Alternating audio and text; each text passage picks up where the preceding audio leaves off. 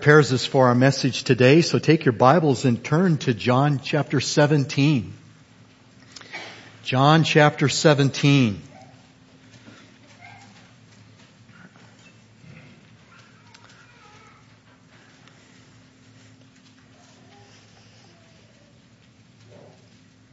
Beloved, we now enter a very special moment in the evening before Christ's crucifixion. It's referred to as Jesus' high priestly prayer. It was Warren Wiersbe who said, "It is the greatest prayer ever prayed on earth and the greatest prayer recorded anywhere in Scripture." John 17 is certainly the holy of holies of the gospel record, and we must approach this chapter in a spirit of humility and worship.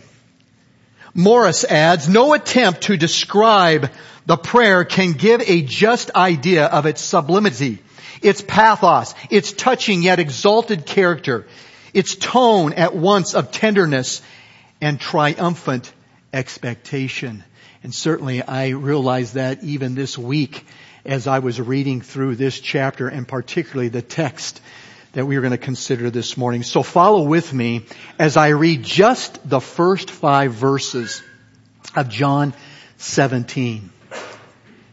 Jesus spoke these things, and lifting up his eyes to heaven, he said, "Father, the hour has come. Glorify your Son, that the Son may glorify you, even as you gave him authority over all flesh, that to all whom you have given him, he may give eternal life. This is eternal life, that they may know you, the only true God, and Jesus Christ, whom you have sent. I glorified you on the earth, having accomplished the work which you have given me to do. Now, Father, glorify me together with yourself, with the glory which I had with you before the world was." And may God add his blessing to the reading of those first 5 verses.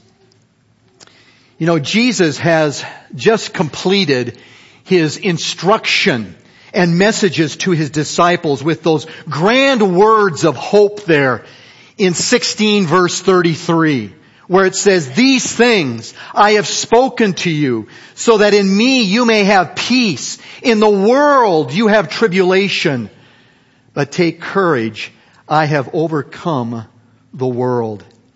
And then he says in chapter 17 verse 1, Jesus spoke these things and lifting up his eyes to heaven. You see, it's with that promise and overcoming spirit that he prayed first for himself, as we just read there in the first 5 verses. And then he's going to pray for his disciples in verses 6 to 19, and we're going to see that in the days to come. And then finally, he prays for the future church, you and I, in verses 20 through 26.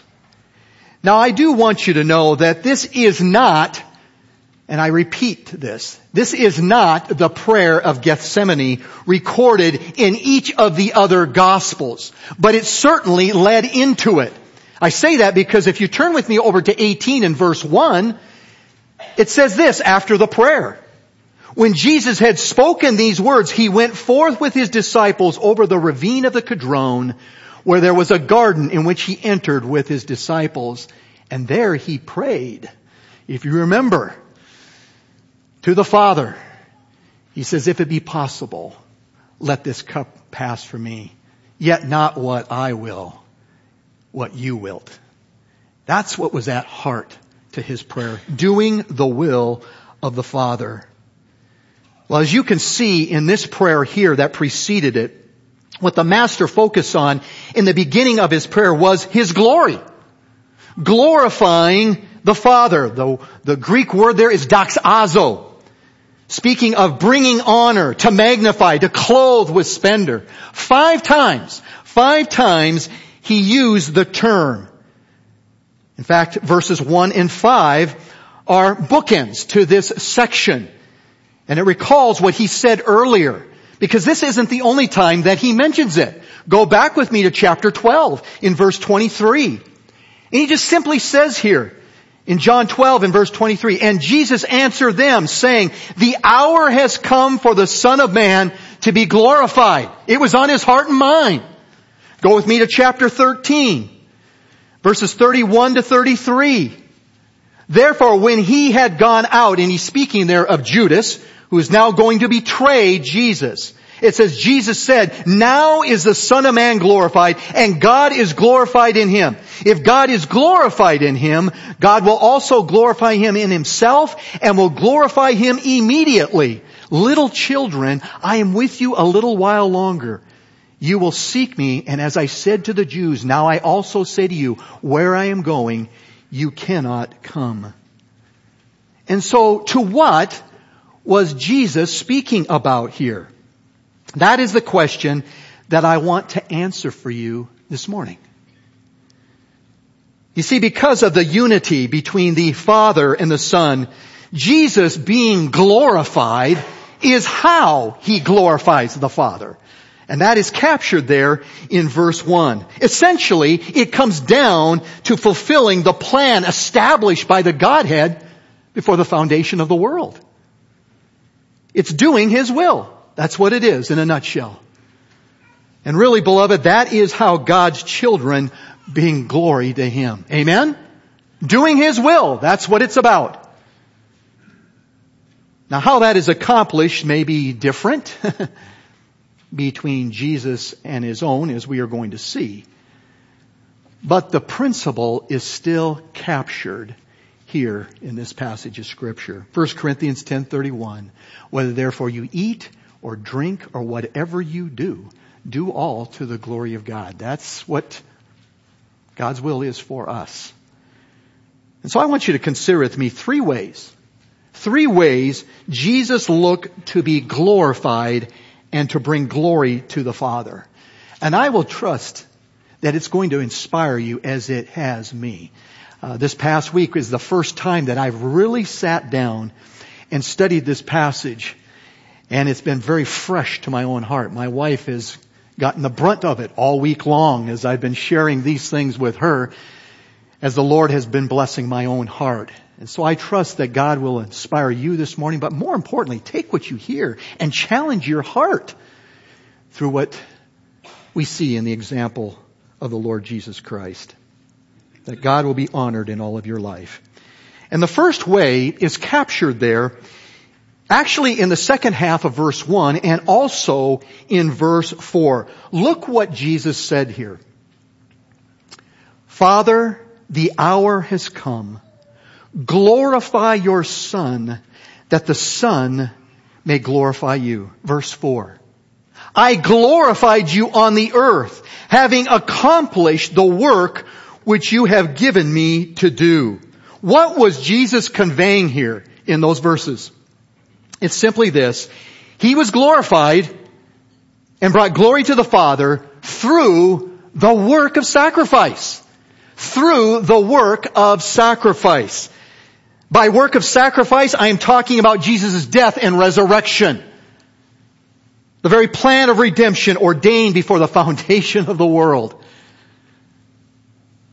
Now, of course, this could not happen if Jesus was not God and lived out a perfect life on this earth in preparation for the cross. And so indeed, it was all a work of sacrificial service. Just as we read earlier from Philippians 2:5-8, where Jesus left the realms of glory to come here to this earth. What humility. Take on the role of a servant and then die the death of the cross. I like how Jesus himself said it in Mark 10 in verse 45. I came not to be served, but to serve and to give my life a ransom for many. Now, interestingly, the Master stated there in verse 1 that this time had come. It was just hours away from consummation. But in verse 4, he claimed that it was already completed. How do you reconcile that? Well, in his mind, it was a done deal. Because God's will and promise are certain. God does not lie. He knew what was ahead of him. And so he's anticipating it. But in his own heart and mind, it was a done deal. And so in all of this, God's sovereignty, His wisdom, His love, His power, His holiness, His justice were on display for the world to see. I say that through the work of sacrifice. You might be scratching your head and saying, how is that possible? Look with me at a few passages of Scripture just to confirm this. Go with me to Romans. Go with me to Romans. We're going to look at 3 passages. And by the way, we're going to be looking at a number of passages this morning. So keep your Bible handy, if you would. Romans 1, 16 and 17, these familiar words from the Apostle Paul, who says, "For I am not ashamed of the gospel." The gospel is that Christ died and He rose again according to the Scriptures. "For it is the power of God for salvation to everyone who believes, to the Jew first and also to the Greek. For in it the righteousness of God is revealed from faith to faith." Yes, it is. Turn with me over to Romans chapter 3. Romans chapter 3. And I want us to look at verses 23 to 26 there. "For all have sinned and fallen short of the glory of God, being justified as a gift by His grace through the redemption which is in Christ Jesus, whom God displayed publicly as a propitiation in His blood through faith. This was to demonstrate His righteousness, because in the forbearance of God He passed over sins previously committed. For the demonstration, I say, of His righteousness at the present time, so that He would be just and justifier of the one who has faith in Jesus." Look at Romans 5 and verse 8. Romans 5 and verse 8. "But God demonstrates His own love toward us." How? "In that while we were yet sinners, Christ died for us." His love is on display. His glory is on display. Listen to these words from 1 Corinthians 1, 22 to 25. "For indeed Jews ask for signs and Greeks search for wisdom. But we preach Christ crucified, to Jews a stumbling block, and to Gentiles foolishness. But to those who are called, both Jews and Greeks, Christ the power of God and the wisdom of God. Because the foolishness of God is wiser than men, and the weakness of God is stronger than men." So both the Son and the Father are glorified through Christ's sacrificial work. Yes, His sovereignty, His wisdom, His love, His power, His holiness, His justice, and so much more are on display. We were singing about that this morning, did we not? Yes. It's marvelous. It's awe-inspiring as you meditate upon it. I mean, no human mind could have come up with that plan. Not at all. The cross was looked on with disdain, and yet in it the glory of God is revealed. That's how God the Father, that's how God the Son saw it. And you know, beloved, the way that God is glorified in our lives is by our personal sacrifice to Him. That's right. In fact, I was just talking with a young man this week who said that very thing, and he quoted to me Romans 12, 1 and 2. Those familiar words. "I beseech you, therefore, brethren, by the mercies of God, that you present your bodies a living sacrifice, holy, acceptable unto God, which is your reasonable service. And be not conformed to this world, but be transformed by the renewing of your mind, that you may prove by experience that good and acceptable and perfect will of God." Yeah, the glory of God comes out of your life towards Him because of His sacrifice to you. Henry Bosch of the Daily Bread captured the significance of this truth in an article entitled "Where the Battle Lies." In 1636, a group of Puritans I should say Miriam Booth, daughter of the founder of the Salvation Army, was a brilliant and cultured woman who began her Christian work with great promise and unusual success. Very soon, however, disease brought her to the point of death. A friend told her it seemed a pity that a woman of her capabilities should be hindered by sickness from doing the Lord's work. With deep insight and gentle grace, Miriam replied, "It's wonderful to do the Lord's work, but it's greater still to do the Lord's will." Think about that. Yes, that is where the battle lies, as Henry Bosch said. If, like Jesus, we delight to do the Father's will, then the work He assigns will be done with grace and without hesitation for His glory, no matter what the personal sacrifice may be.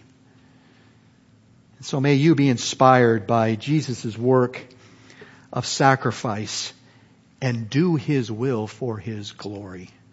Because of His sacrifice, we then in turn give ourselves away to Him and do His will for His glory.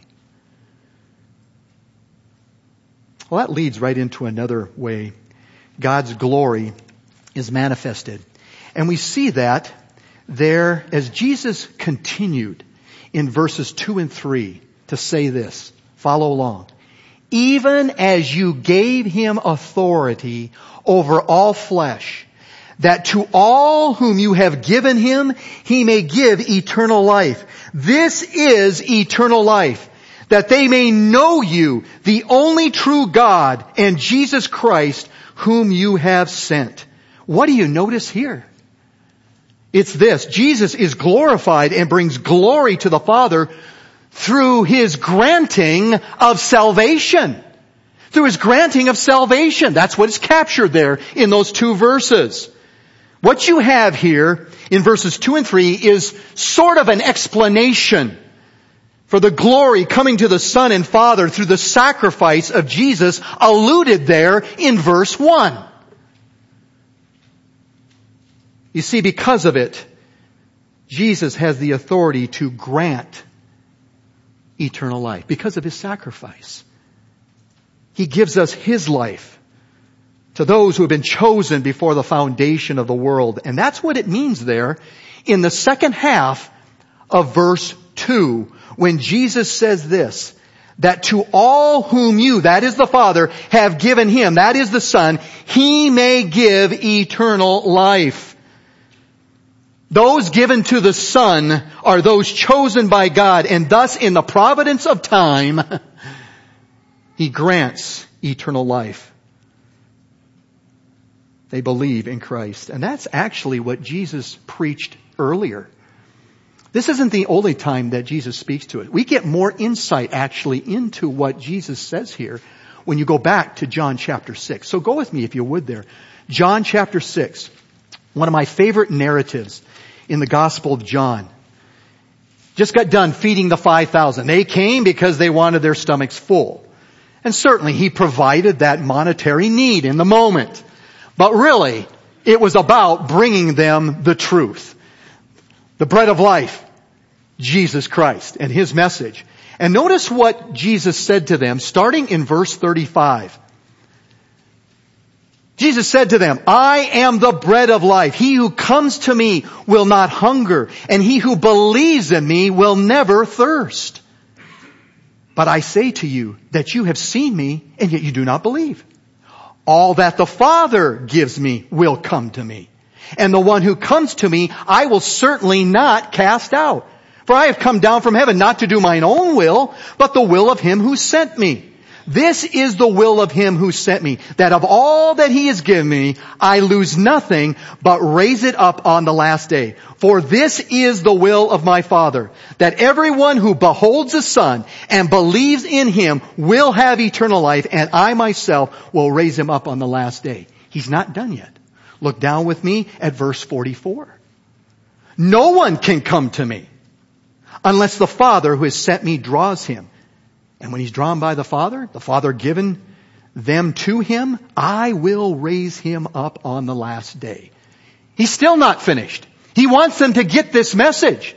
Look with me at the end of John 6, beginning with verse 63. It is the Spirit who gives life. The flesh profits nothing. The words that I've spoken to you are spirit and are life. But there are some of you who do not believe. For Jesus knew from the beginning who they were who did not believe and who it was that would betray him. And he was saying, for this reason, I have said to you that no one can come to me unless it has been granted him from the Father.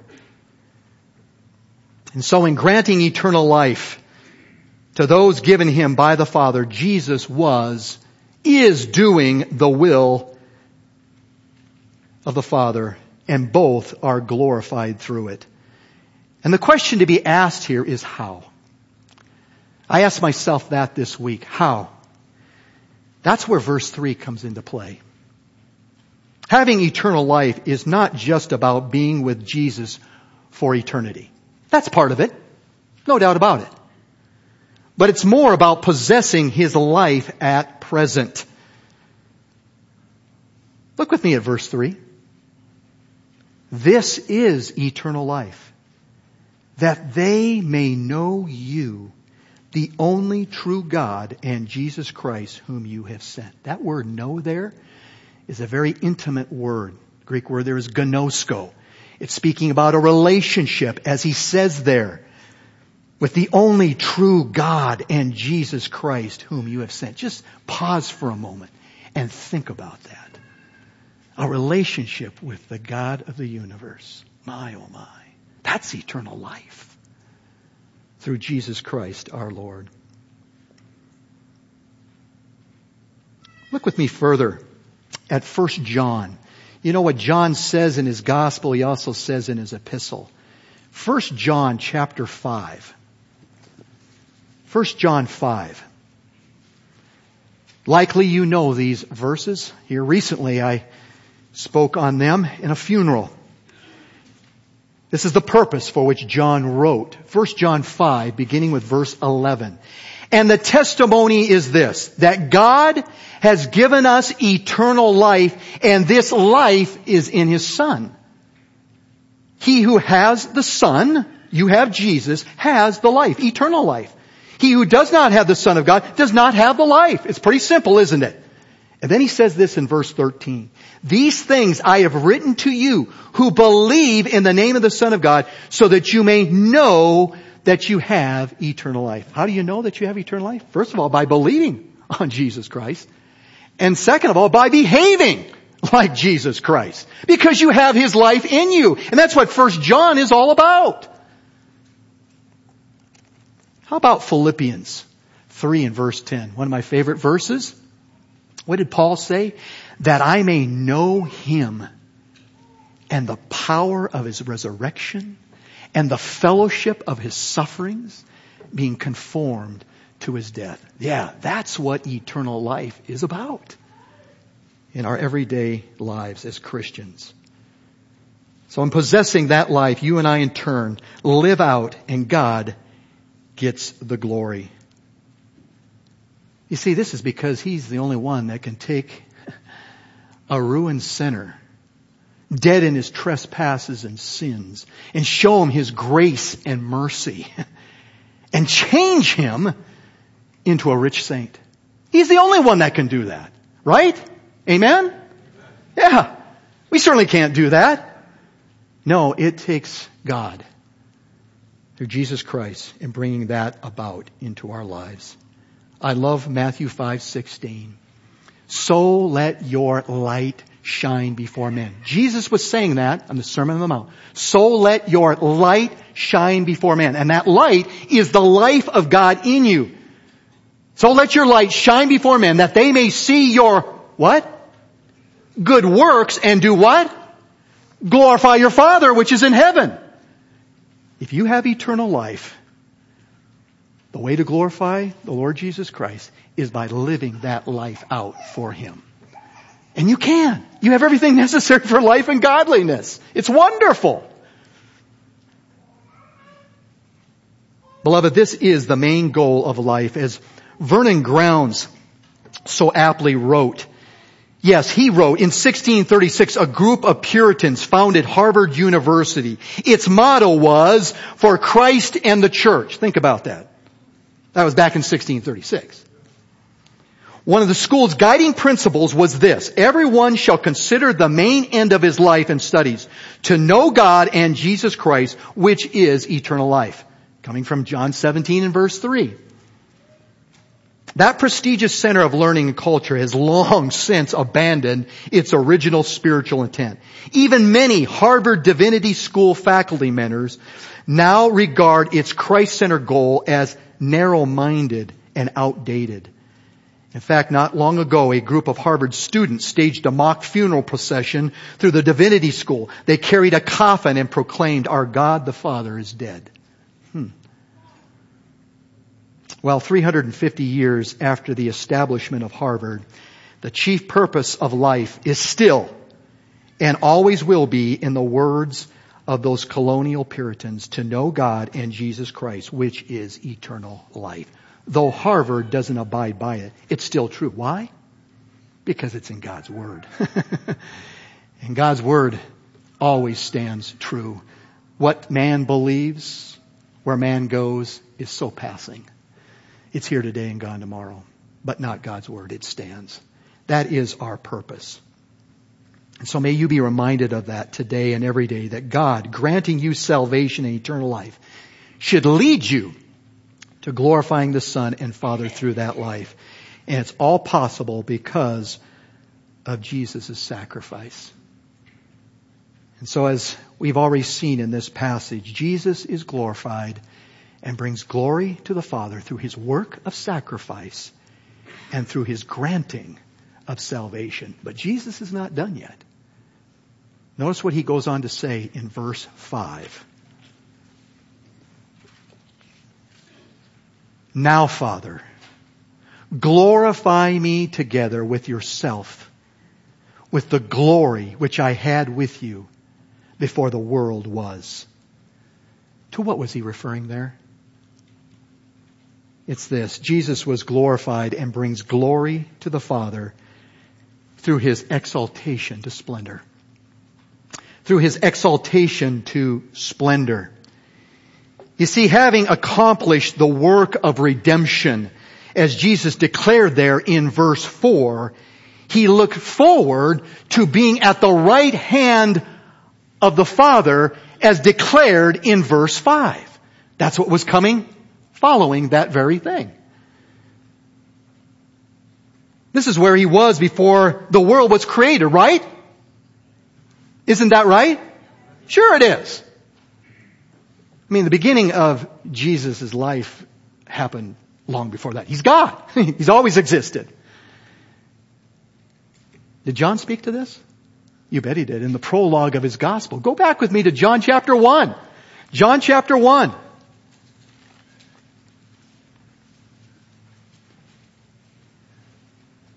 John 1.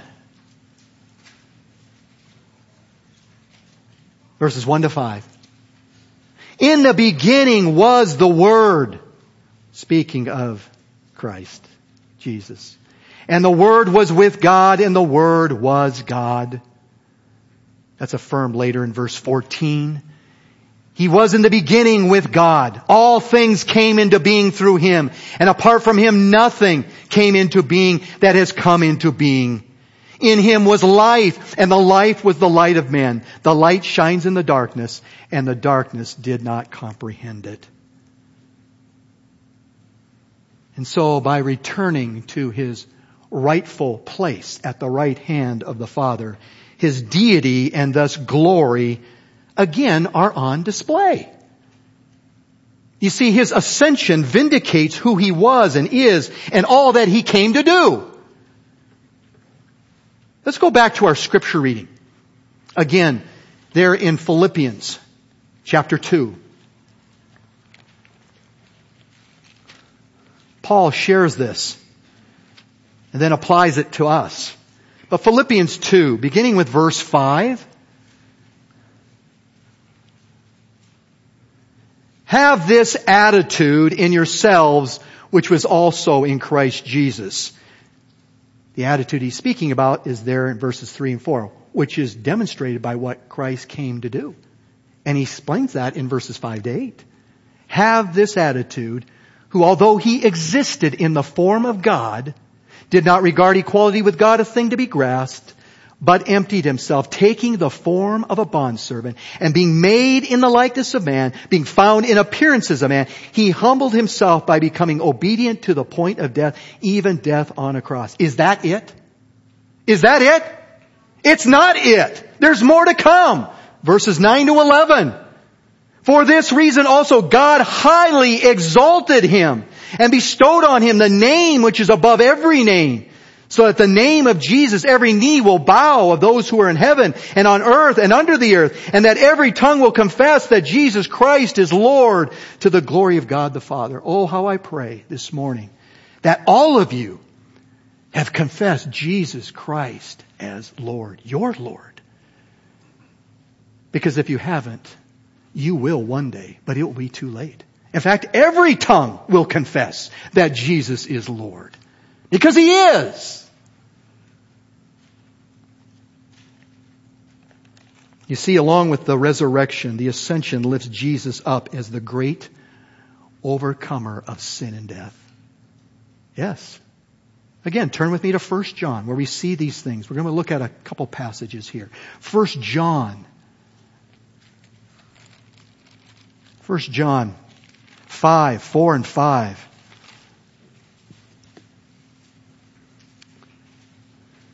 For whatever is born of God overcomes the world. And this is the victory that has overcome the world, our faith. Who is the one that overcomes the world? But he who believes that Jesus is the Son of God. How was that demonstrated? He died on the cross. He rose again, and now He's ascended. He's the great overcomer of sin and death. But also, beyond that, He's the head of the church. Turn with me to Ephesians chapter 1. Ephesians chapter 1. Ephesians 1, this wonderful prayer. If you ever have the chance, study the prayers of the Apostle Paul in his epistles. They're wonderful. But Ephesians chapter 1, we have one of those prayers. And in the midst of this prayers, he exalts the Lord Jesus Christ in His ascension.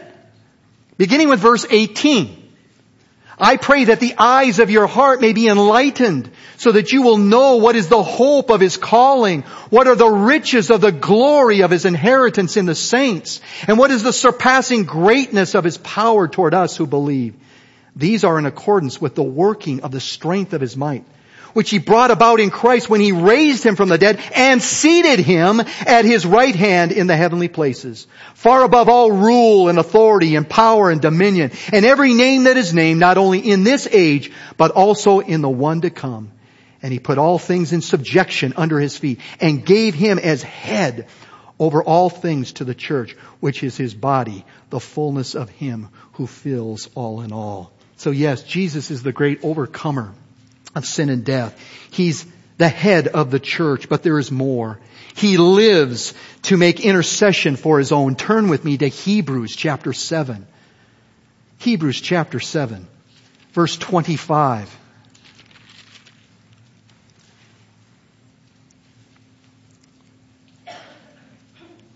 The writer says, therefore He is able also to save forever those who draw near to God through Him, since He always lives to make intercession for them. Yeah, connecting it back to His resurrection and His ascension. You see, Jesus is just not in heaven retired. There's so much more going on that He is doing on our behalf. He's interceding for us. Praise the Lord. That brings Him glory.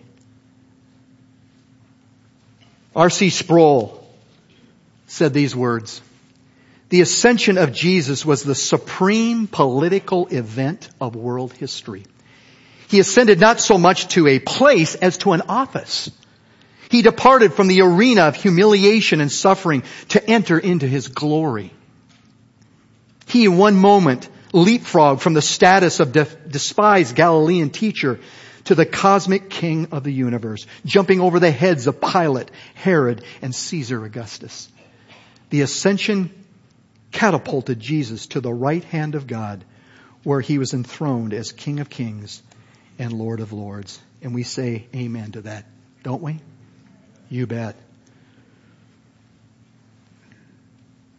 And so therefore he should be honored for such a position by those of us who know him.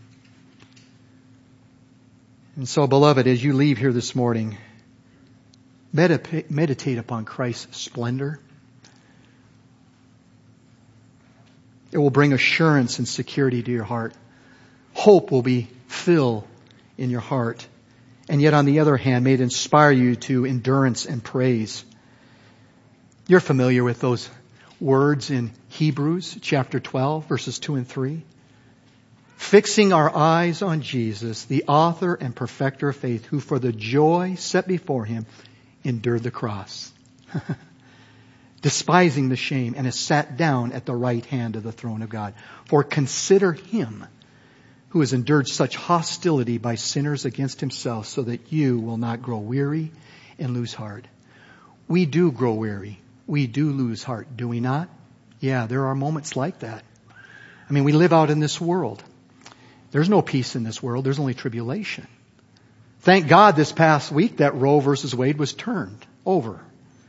But we still don't know the end of the story yet. And yet you know, for those who hate that, it may be very troubling for Christians out there who take a stand for those kind of things. But what brings us hope, what brings us security and assurance to our soul, is knowing that Jesus has been resurrected. He's ascended. He's at the right hand of God the Father, King of Kings and Lord of Lords, in control of all things. We can entrust ourselves to him, can we not? And bring glory to him. You bet. And so, as the writer of Hebrews said in Hebrews 13 and verse 15, through him then let us continually offer up a sacrifice of praise to God. That is the fruit of lips that gives thanks to his name. What we have, beloved, here in John 17 and verses 1 to 5 is a glorious start to this prayer from Jesus, who longed to be glorified so that he might glorify the Father. You see, the way that God, the Father, is glorified is as he is glorified. They work hand in hand. How? Well, as we saw this morning, through the work of sacrifice, through his granting of salvation and his exaltation to splendor. All of those principles are right there in that passage of Scripture, and therefore are for us to follow as well. You see, this glorification was and is primarily about doing the purposes and will of the Father. And in principle form, the same is true for God's children. As I said earlier in our introduction, I did that on purpose. And so may you be inspired to glorify God because of what he has accomplished through Christ, and then glorify him by doing his will and fulfilling his purposes for your life. As outlined where? Where do we know God's will? Through his word. As you live out the word of God, you glorify the Lord. You're doing his will. In fact, turn with me back to John chapter 8. Jesus said this very thing of himself. And we want to follow the example of Jesus. John chapter 8, verse 29 and following. John 8:29 and following. And he who sent me is with me. He has not left me alone, for I always do the things that are pleasing to him. As he spoke these things, many came to believe in him. So Jesus was saying to those Jews who had believed him, if you continue in my word, then you are truly disciples of mine.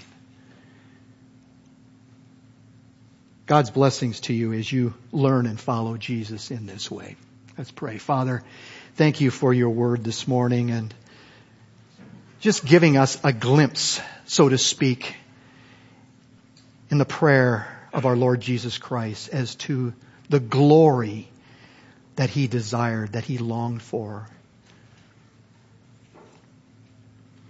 Indeed, He is glorified.